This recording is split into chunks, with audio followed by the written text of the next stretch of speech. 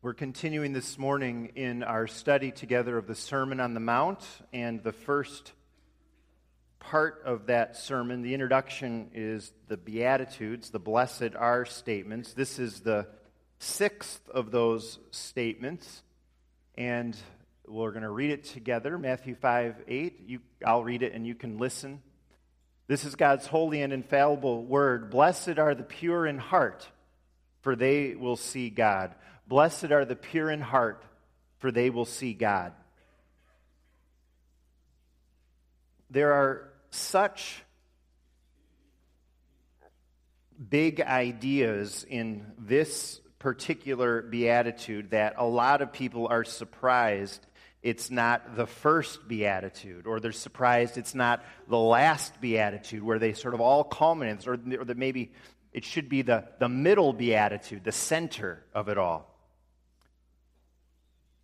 Jesus is talking about the heart, about purity, and those are topics that are addressed so much in God's Word. They are absolutely crucial and central to our Christian faith. And then maybe the biggest idea of all in this beatitude is the promise. They will see God. To see God. This was the great desire of the Old Testament saints. Moses said to God, "Show me your glory." David wrote in Psalm 27, "Your face, Lord, I will seek." This is about knowing God. It's about being in His presence. This is the great goal of all theology and philosophy, to know and to see ultimate reality, the originator of it all, the end of it all, the Lord our God. Those big ideas are our focus: the heart, purity, and seeing God. First, the heart. Jesus comes on the scene, and that's the one. And when he begins his ministry, he talks about the heart. His teachings are all about the heart. In fact, heart is used hundreds of times in the Old Testament too. The heart. Of all the things that Jesus could focus on, of all the topics out there, this was frustrating to certain people. I mean, Israel had so many obvious problems. They had political problems. They had economic problems. I mean, there were real issues. And when Jesus starts his ministry, Israel had been under foreign oppression for hundreds of years. They had very limited political freedom. And also, they had little to no freedom to develop or even control their own economy. They paid very high taxes to Rome. I mean, these were the real issues. These were the problems that everyone could see. These were the problems that everyone felt. Why isn't Jesus preaching about this stuff? Why not weigh in on the next governor or magistrate election?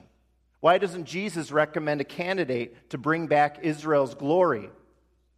You see, the people in Israel expected this kind of stuff from God's promised Messiah. But Jesus does nothing of the sort. And the thing was that the problems everyone else were focusing on were not the real problems. Spiritual weakness. Not political weakness, not economic weakness. Spiritual weakness. That was the real issue.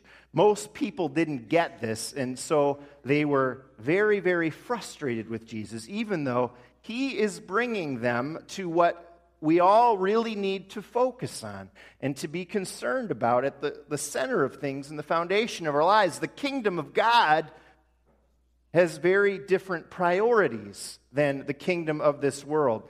Even most of the religious leaders missed this, what the real problem was. Jesus addressed the Pharisees all the time for being concerned with being externally spotless, by having their outward behavior be without fault. But Jesus says they're forgetting the most important matters. Jesus says, but you're dirty on the inside. And that's especially what matters. Their hearts were far from loving God and loving others. And that's what God cares about. That's how you advance the kingdom of God. You know, you'd think that in terms of our faith and belief, because this was a society, these are people that knew God. They were the people of Israel. You'd think it'd be obvious that the faith is about the heart, but it wasn't obvious in Jesus' day, and it isn't always obvious to us either. Jesus says what's central is our heart. That's what he's always talking about, not our head. Right thinking, doctrine, intellect, understanding is very, very important for our faith. True faith involves a knowledge, but it's not just that. The heart is the center. And you know, the faith is not mainly a matter of our external behaviors and do's and don'ts either. I think a lot of people, even us in the church, can think that what makes a Christian a good person is that the faith is about our behavior, especially if we just would do and say the right things. Well, that's exactly what the Pharisees thought, but they were wrong. Jesus brings us again and again to the heart first. And for the people in Jesus' day, that word meant pretty much what it does for us, the heart. We talk about someone's heart. It's not necessarily literally talking about that organ that pumps blood, right? It's about the center of our personality. The heart, when we talk about our hearts being directed to God, it's about our mind, our will, our emotions, the complete person. Everything flows out of that. Blessed are those, not necessarily who shine and glitter on the outside, but blessed are those who have it together in the heart, in the center of their being. Jesus calls attention to the heart as the source of all our troubles. Any evil thought or an evil deed started somewhere at the center of someone's being. Murder, adultery, theft, lying, viewing pornography, filthy language from our lips, gossip, hateful thoughts, revenge.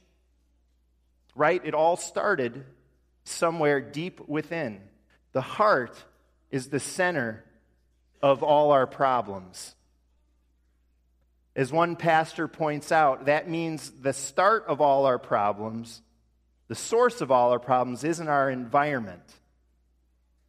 And I think he makes a good point. Now, believe me, I believe our environment, the people around us, where we grow up and come out of, that impacts our lives. I fully realize if I grew up in a different setting, I might very well have taken a different path in life. I'm so thankful that I grew up in a stable, believing home rather than in poverty, surrounded by crime. It's very difficult to break out of that. As much as we talk about America as the land of opportunity, and I really believe it is, the reality is that that opportunity is much more readily available for people like most of us living in the west suburbs. But yet, in the end, we can't blame our troubles and our problems on others or on our environment. Our problems, at their core, are heart problems. They're within us. And here's proof that our issue is the heart, not our environment. Where did Adam and Eve fall into sin? Was it their rough environment? Did they have a rough environment to blame? No, they were in paradise.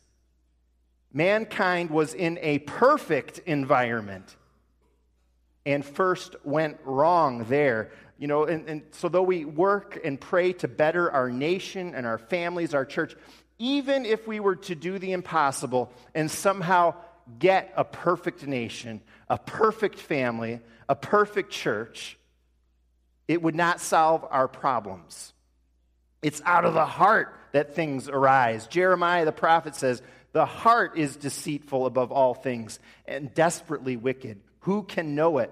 Getting a good education, having a good job, having a wonderful marriage, having your act together on the outside, getting it just the right present, fixing the broken political system like ancient Israel wanted. None of that is going to solve the ultimate problems. They're just Band-Aids when people need heart surgery. If you're talking about your kids and their behavior. It's about your kids' hearts.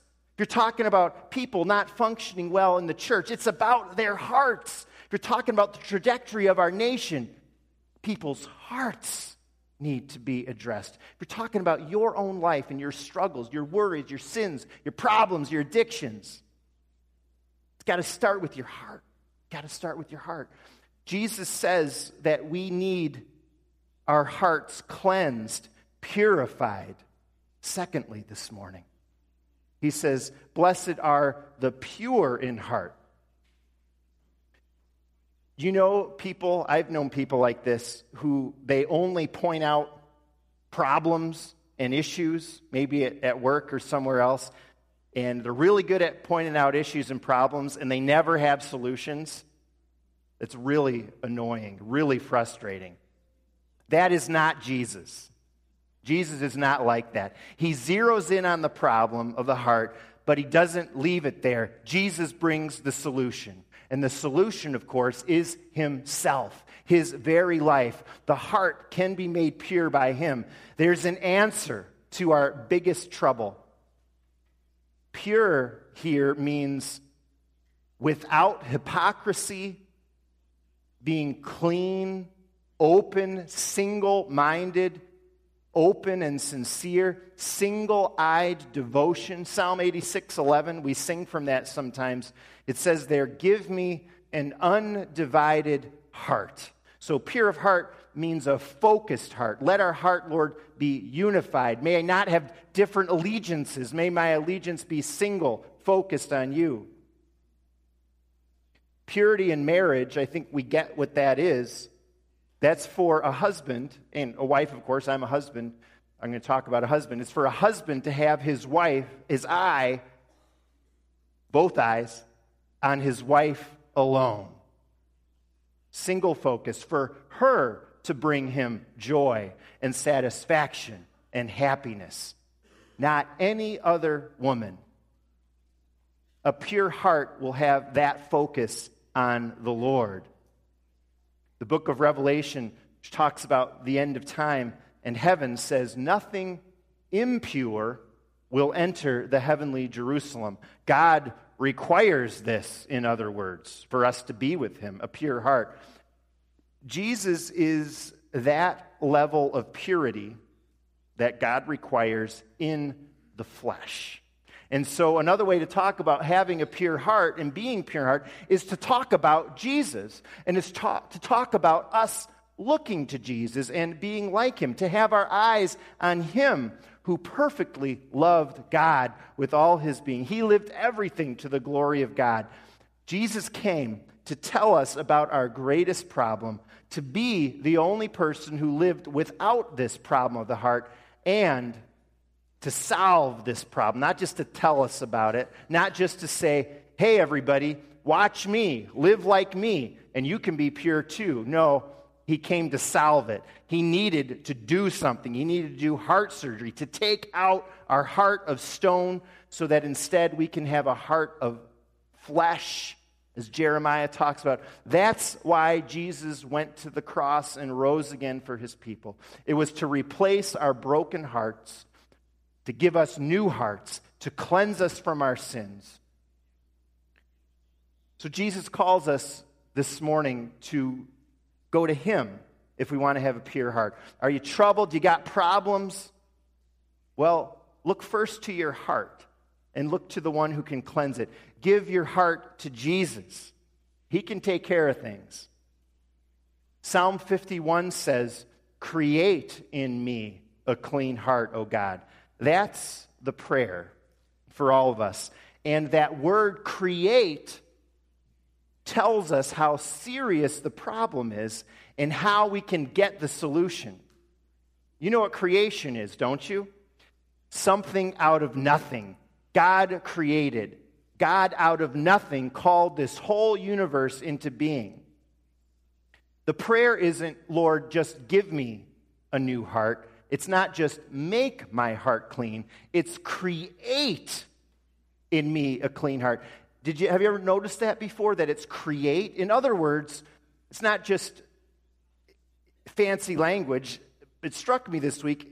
In other words, create. Lord, do a supernatural work in my life. Out of my nothingness, my brokenness, my weakness, my need.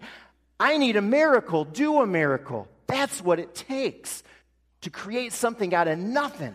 That's why Jesus went to the cross, like we're going to remember on Good Friday in a few weeks. And when we trust in him, when we ask him, he will give us pure hearts.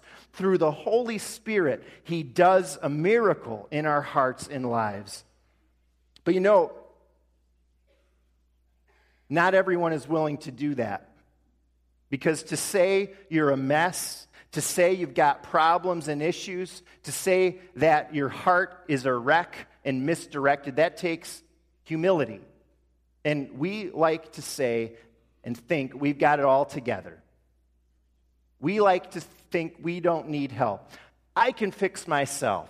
I can turn this around. But you know what? You can't. You can't turn it around. You need Jesus. We need our stubborn, old, cold hearts to be replaced, to be renewed. And when we give up our pride, we go to Jesus, our core problem.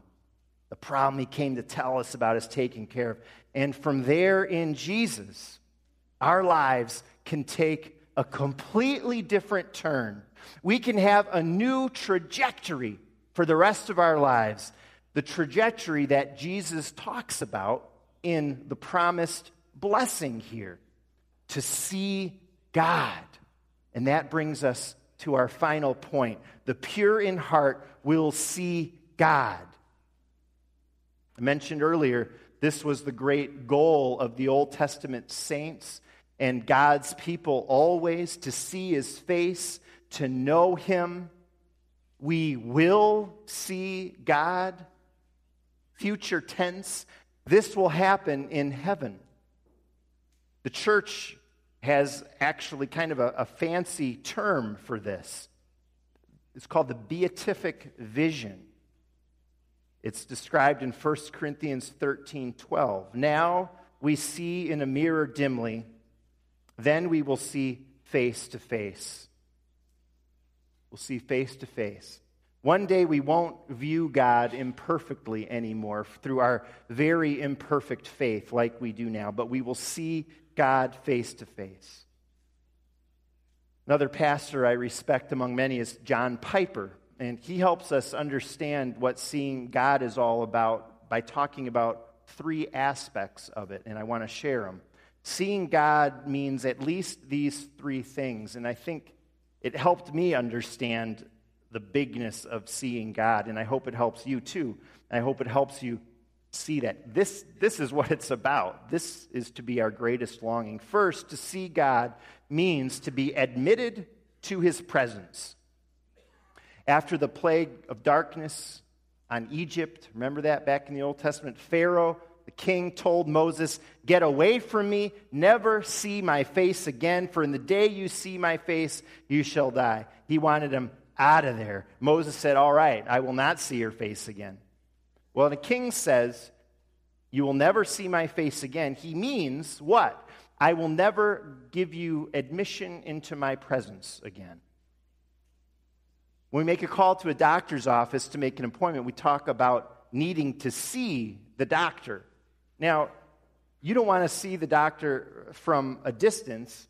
We're not saying, hey, show me, send me a picture of the doctor. No, we want an appointment to be with him, to be right there in front of the doctor. Seeing God means literally seeing him, the great physician, face to face. Seeing God means being admitted into the presence of the King of Kings, which we can be because of Jesus. So it's being admitted to his presence. Second, says Piper, seeing God means being awestruck by his glory because we're going to have a direct experience of his holiness. God confronted Job in the Old Testament in the whirlwind, and Job said, "I have heard of you by the hearing ear, but now my eye sees you." I don't think myself that anyone in the Old Testament saw God like we will see God. But I think this tells us that Job at least had a glimpse. And you think about that, all our life long as Christians, our sight of God is not direct. It's through means, through instruments. It's not direct. Through faith, we know our faith is imperfect. It's through God's word. Well, our minds and hearts don't even perfectly read that. It's through God's work around us and providence and nature. We don't see God directly. It's like everywhere we see reflections of his glory. But one day, we're going to see him face to face, and we will be in awe. In awe. You think of seeing your favorite band live. You're awestruck. Or for me, a Lakers fan, to go to a Lakers game, to see those guys I've watched so many times on TV. Kobe Bryant, I followed him all 20 years of his career. To go to a game, I've done that a few times, to see him in the flesh, on the court, in front of me. I mean, when you see someone, a hero like that you look up to, you just kind of have this stupid grin on your face for a long time, right? Whether it's an athlete or a singer or whatever, you're awestruck. But think about this. God,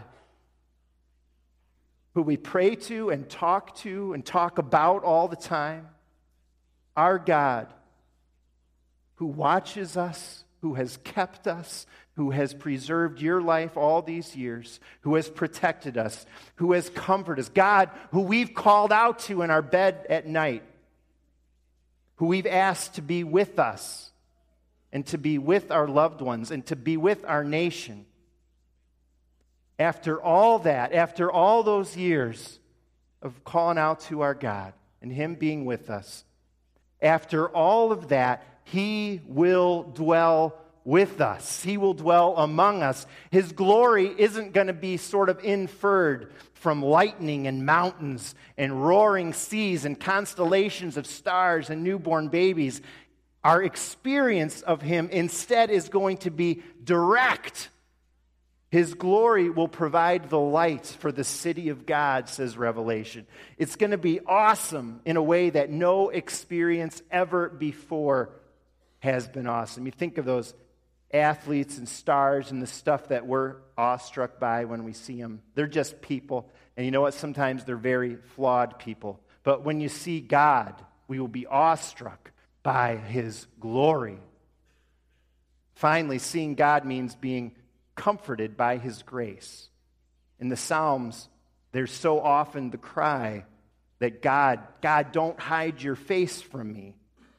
Don't hide your face. And that's the same as saying, God, be gracious to me. And so seeing the face of God is considered to be a sweet, it's a comforting experience. If God shows his face, we are helped, we are saved. And if he turns it away, we're dismayed. So seeing God implies we're going to be admitted into his presence. We're not going to just be kept in the waiting room. We're going to be awestruck for the very first time with the direct experience of his glory with nothing in between. And we will be helped and will be comforted by his grace day by day until that day. What a promise this is, that we will see God. And a pure heart is the ticket. And Jesus creates in us a heart that is pure. That means that this ultimate goal, this ultimate longing, a vision of God can be ours. It means it will be ours. That vision changes us today, and it's for this earth too. 1 John 3:3 says that everyone who has this hope of seeing God face to face purifies himself.